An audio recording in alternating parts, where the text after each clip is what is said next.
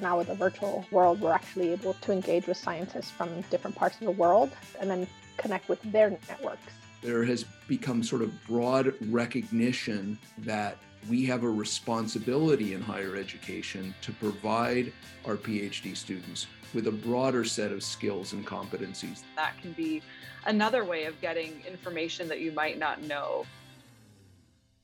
You're listening to Vitamin PhD, a podcast from Boston University delivering career narratives and know-how to supplement your doctoral studies.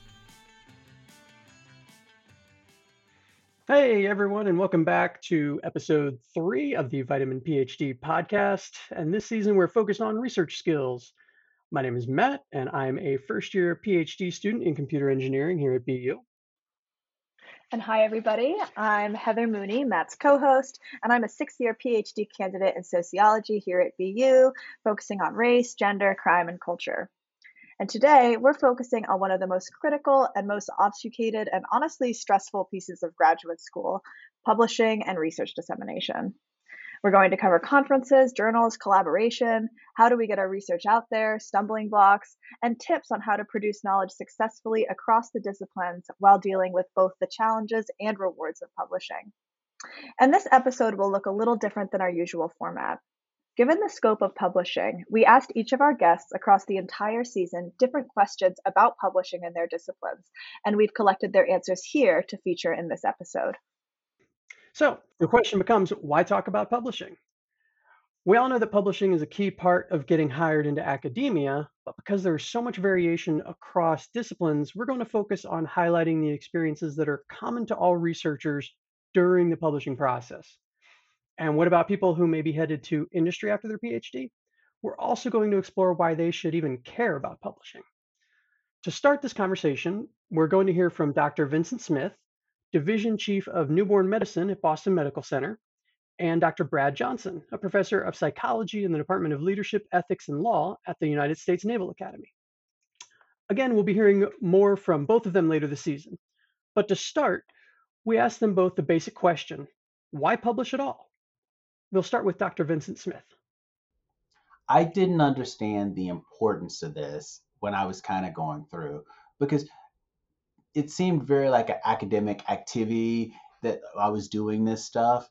And what I've since discovered is the reason why you publish, positive or negative, is because there are other people around the world who are working in on these areas or working, and they can't do it all. No one person can do it all. And it does take a way of having information put out there that so it's available widely to kind of help move the whole field along. And why specifically with publishing?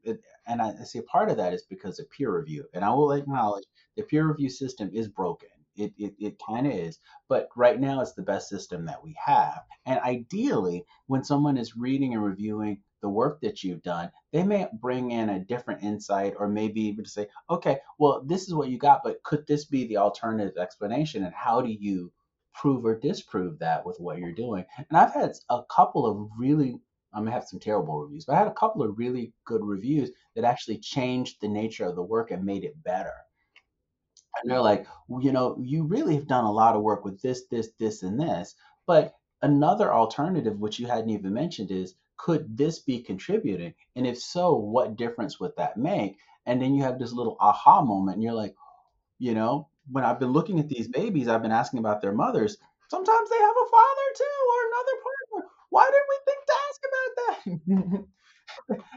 that? And it sounds kind of funny, but sometimes when you're so focused on what it is that you're doing, you're looking at the detail, but you miss kind of the bigger kind of framework. And so I think it helps with that way. And I think like not just publishing, I think you should also be doing peer review, because then you're seeing what other people are doing. It gives you a better understanding of how the process works. And it kind of like allows you to help share your insight with someone else who is working on kind of getting their information out there. And so, Wow, was that good? That was amazing. And I know there's like a running joke on, Instagram about reviewer two, right? And reviewer two was always out to get you. Yes. But you're totally right? Like that's where we get feedback. And especially now when we do so often work alone, it's so critical, right? To have those iterative, even if reviewer two is mean to you, right? You can still get that iterative process, That's okay. which is so Just know important. reviewer two is going to get theirs. It always comes back. That is reassuring and very true. And now we ask Professor Brad Johnson the same question. Why publish at all? For those of us in academe, this is clearly the coin of the realm, and I don't think anybody has any misconceptions about that. I mean, you have to publish. You have to have a stream of research. That's required for grants and everything else you need to do, but it's also required to get tenure and, survive in your career. Here's the thing. I think that sometimes when I'm getting my PhD and I could be telling myself, I just want to go into industry, this is maybe less important. That may change for me, right? Or, I may have a different inspiration later. And if I haven't done the work to transform some of my research into publications, it may simply limit what I can do later on. It's also just gratifying to get your work published eventually. So I would keep working on that. I think it's going to pay off. Wow. Yeah, that was a good point. It definitely echoes Dr. Smith's comment about the challenges of the process. So now let's talk a little more about the different venues for disseminating our research, namely conferences and journals. We asked Dr. Yasmin Dallaire, macromolecular scientist and senior engineer at medical technology company BD, about the dynamics of both conferences and presentations. I think the question that stands out to me is like the pros and cons of journals and conferences. If it's in a journal, that lives on and can always be like looked up and referenced. But I think conferences are also super important. Like it's definitely a great way to just network, get yourself out there, practice speaking in front of others. But you never know like who you might stumble upon there, and you could perhaps meet a good mentor, someone that's looking for a postdoc, or a leader in industry that's looking for just the right person, and you are there presenting your work, and you can interact with them in person, and that's definitely valuable. Yeah, absolutely. That opportunity for in-person connection that we get at conferences is so important, especially as we build our dissertation committees, cultivate research partnerships, and build job networks. Matt, what do publishing and conferences look like in your discipline? That's an excellent question. As a PhD in computer engineering, my work is in robotics, automation, computer vision and perception, and machine learning and deep learning. In these fields, the primary focus seems to be on getting a paper accepted to a top conference.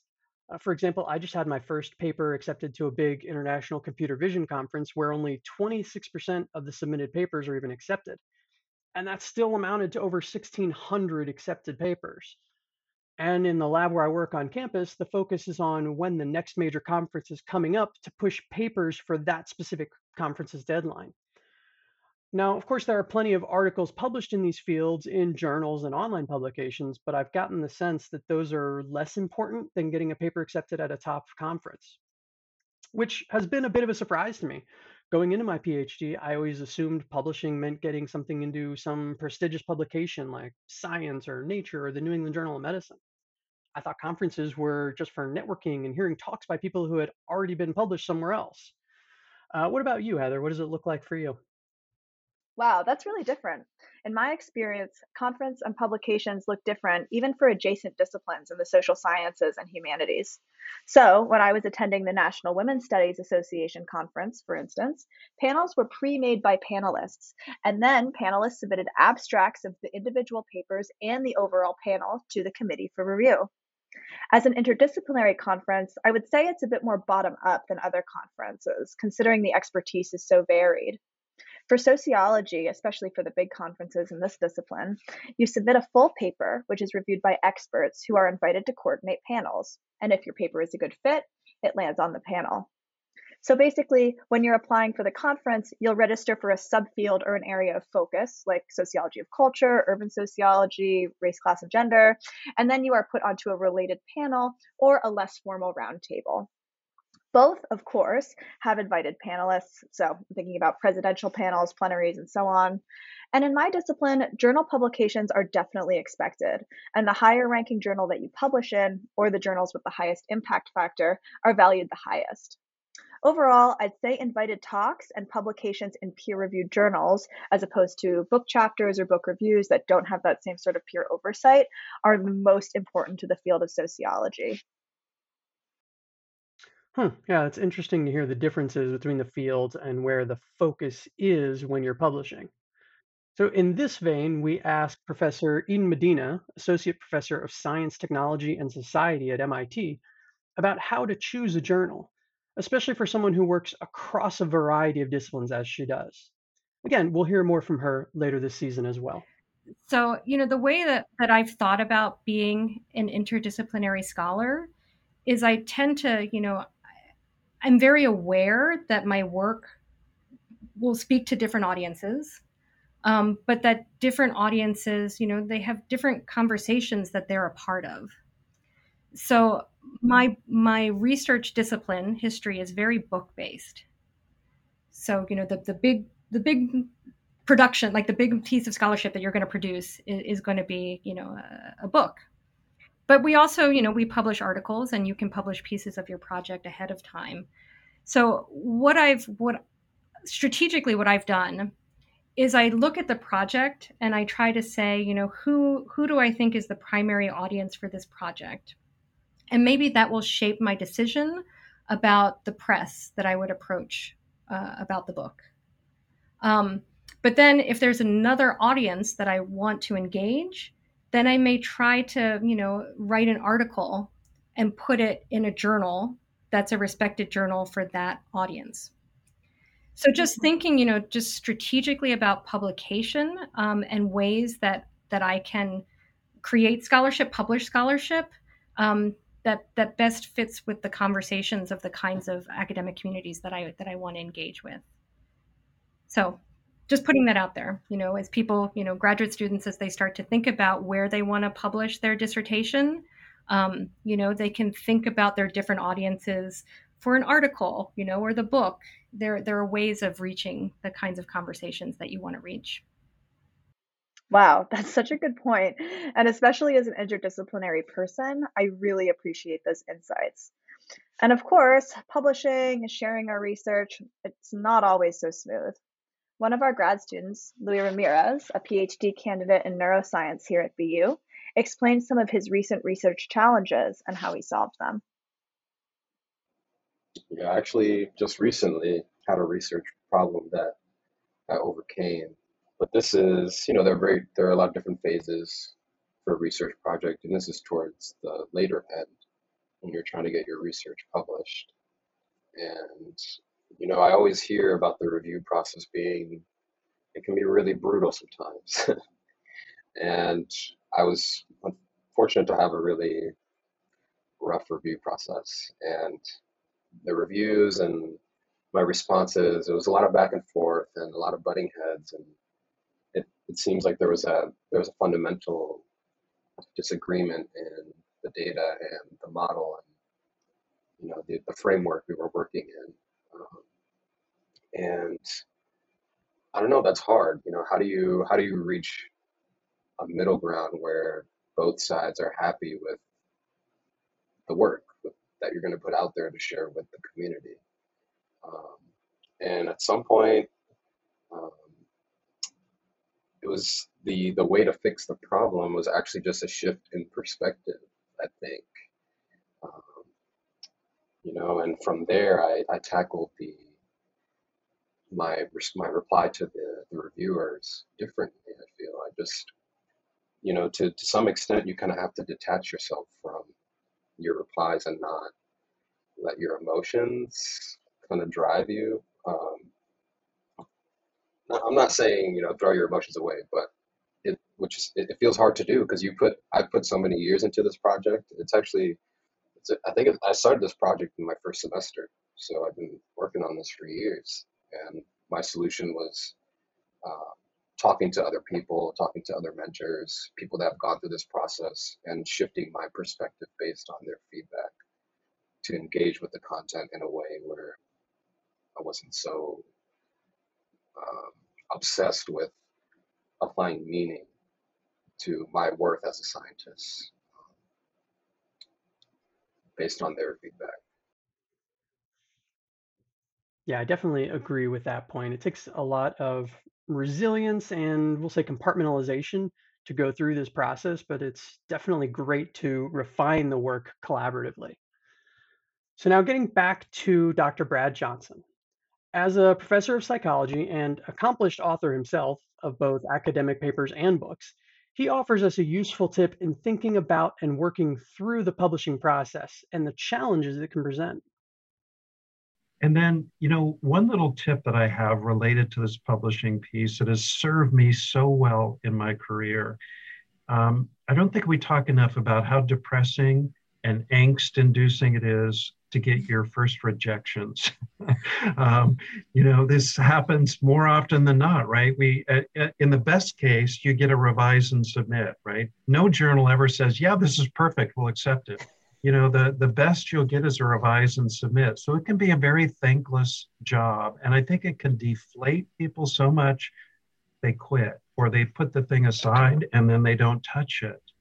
My personal policy, the minute I get that letter, I'll put it aside for one day after I've read all the reviews, and then I immediately get back to it the next day. And if it's a revise and submit, I refuse to do anything else until I get that resubmitted. That is my only priority. I get it back out.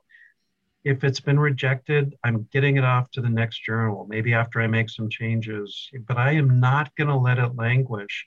That's how people get stuck in their publishing and research careers. You've got to have the fortitude to kind of, move beyond that unpleasant advice that you got or feedback, take it for what it is, and then get that journal article back out. Absolutely. Holding ourselves accountable to our timelines and by extension to our research is an important point. And there's really no need to let this stuff stress you out and fester. The sooner you can get it done and get it back off your plate, the better. Now, one important part of research and publishing in graduate school is collaboration. And while it can seem like research is an individual process, that couldn't be farther from the case in reality. And whether you're working with a colleague, advisor, or if you're working as a research assistant, collaboration, and by extension, co-authoring, is critical skill to learn in academia. Our graduate student panel provided some insights on this. Yeah, so I guess in terms of my work, what I found most beneficial is first to, make sure that my PI was leading in terms of making sure that I met the collaborators that would be most beneficial to me producing my own work, but that it would complement the work of the lab and it would complement ongoing research, so that I'm not, redoing something that someone else has done, but I'm adding in an innovative way to the field. And so I let my PI take the lead at first, as a first, second year student. And then I sort of learned that these are individuals that are going to be there long term in my time in the lab as a scientist. And so I would make sure to contact them when we had, a manuscript that was going out, hey, this is my work, this is what I do. Would you mind looking over this? Going to conferences, making sure that you connect with individuals before you go, letting them know hey, I have a poster I'll be presenting, or I'm going to this talk. We should meet up and then talk about the direction our work is going. And especially with my work, so as I mentioned, my work takes place, our field site is distinct from where I physically am as a grad student. And so I make sure that whenever we have meetings relating to our collaborators overseas, that I'm at those meetings, even if they're at 5 a.m. or if they're at 12 midnight. I'm at those meetings because it's important for me to get to know others and really immerse myself in the research. And then, as you mentioned, make those connections for future collaborations and to ensure that my work is being acknowledged and that I can help out in the best way in terms of the ongoing projects. Yeah, I think one of the most important things is that I've had to learn, I think, as a process, is just learning to be vulnerable with your collaborators, finding someone with whom you can be vulnerable. I think sharing writing and sharing your ideas is really scary. And so like having somebody, that you can, just have that ease with, that you can send your messiest drafts to, and, kind of be like, it's 2 a.m. Sorry about this. Hope it's okay. So I personally haven't co-authored anything with anybody, but I would say in terms of collaborations, I think the most important thing is communicating and making sure everyone knows their roles, and also having conversations up front about like first author, second author, or whatever other details need to work out amongst yourselves. Having those conversations early so everyone can have the same expectations for the research and for the paper. I think people run into issues like if you write like at the end when everyone's like, oh, who's first author, who's second author, and it can turn into some sort of argument. But I think that's probably the most important thing, is just to communicate well. And that also includes like communicating when you're actually doing the writing. So having like a collaborative approach to that. It's like a Google Doc or something like that, and figuring out how that could work amongst yourselves too. It's important. I figured, if there was an opportunity, someone would talk to me about it. But especially as a graduate student, like to turn around and go to a professor and say like, hey, I have this idea for a paper. Do you think that there's something there? Is this something that you would want to work on? Do you know how best I can learn this? And my advisor was like, you could learn it, but that will put you back in your timeline. If you want to co-author this, I'd be happy to help. And I was like, yes. Yes, this is exactly, this is where the paper needed to go, and you have the skills to get it there. And so that was a good collaboration. But then at another point, I was talking with a student, another graduate student a year above me. And I was like, I found these interesting variables, I'd love to know more. And she was like, yeah, I would also love to know more. And I was like, do you want to write a paper? Is this how paper collaborations happen? Is it just via Zoom? You're like, hey, we should write a paper. Like, hey, we should get drinks sometime. But it turns out, yes, it can be a little bit of that. And I mean, none of it was arbitrary. None of it was like, I have to get a co-authored paper. I really want to work with this person. Let me pitch something that I'm not interested in. I had the genuine interest, and I was like, you know what? This is either not for me to do by myself, or I can't do this by myself. Where can I tap in, a team? And I mean, there's part of it that is a strategy. I just went to a talk on grant funding, and there was a whole little section about how sometimes, in this particular case, a professor pitched a co-authored paper to a graduate student because she knew she would be named as like co-PI or supervisor on a funding application. And if they had an established published connection, the funding grant was that much more likely to go through. And that's not something I knew, but I now know that information. Should I be, looking for funding sources at a later date? Hey, pick someone that you've published with, or publish with someone you might pick. Yeah, excellent points there. As always, thanks to our wonderful graduate student panelists. In order, that was Amanda Ruiz, a pathobiology student at Brown University, Dana Ahern, a feminist studies scholar at UCSB, Kiara Lee, biomedical engineering student at Brown University, and Kristen Zock, a sociology student here at BU. So Heather, as a 6-year PhD student, what are your thoughts and experiences in effective collaboration and co-authoring? Because I know it can be a challenge. Yeah, that's a good question. I would say that it's harder than it looks, but the output is really, really valuable. In academia, we spend a lot of time alone, especially cultivating our area of expertise and sort of making ourselves a singular expert in one area. So it's really great to collaborate, but it can be hard. It's not necessarily intuitive to us, especially in later stages of our career. We're not used to it, so be sure to align your goals and clarify your roles early, and also be flexible.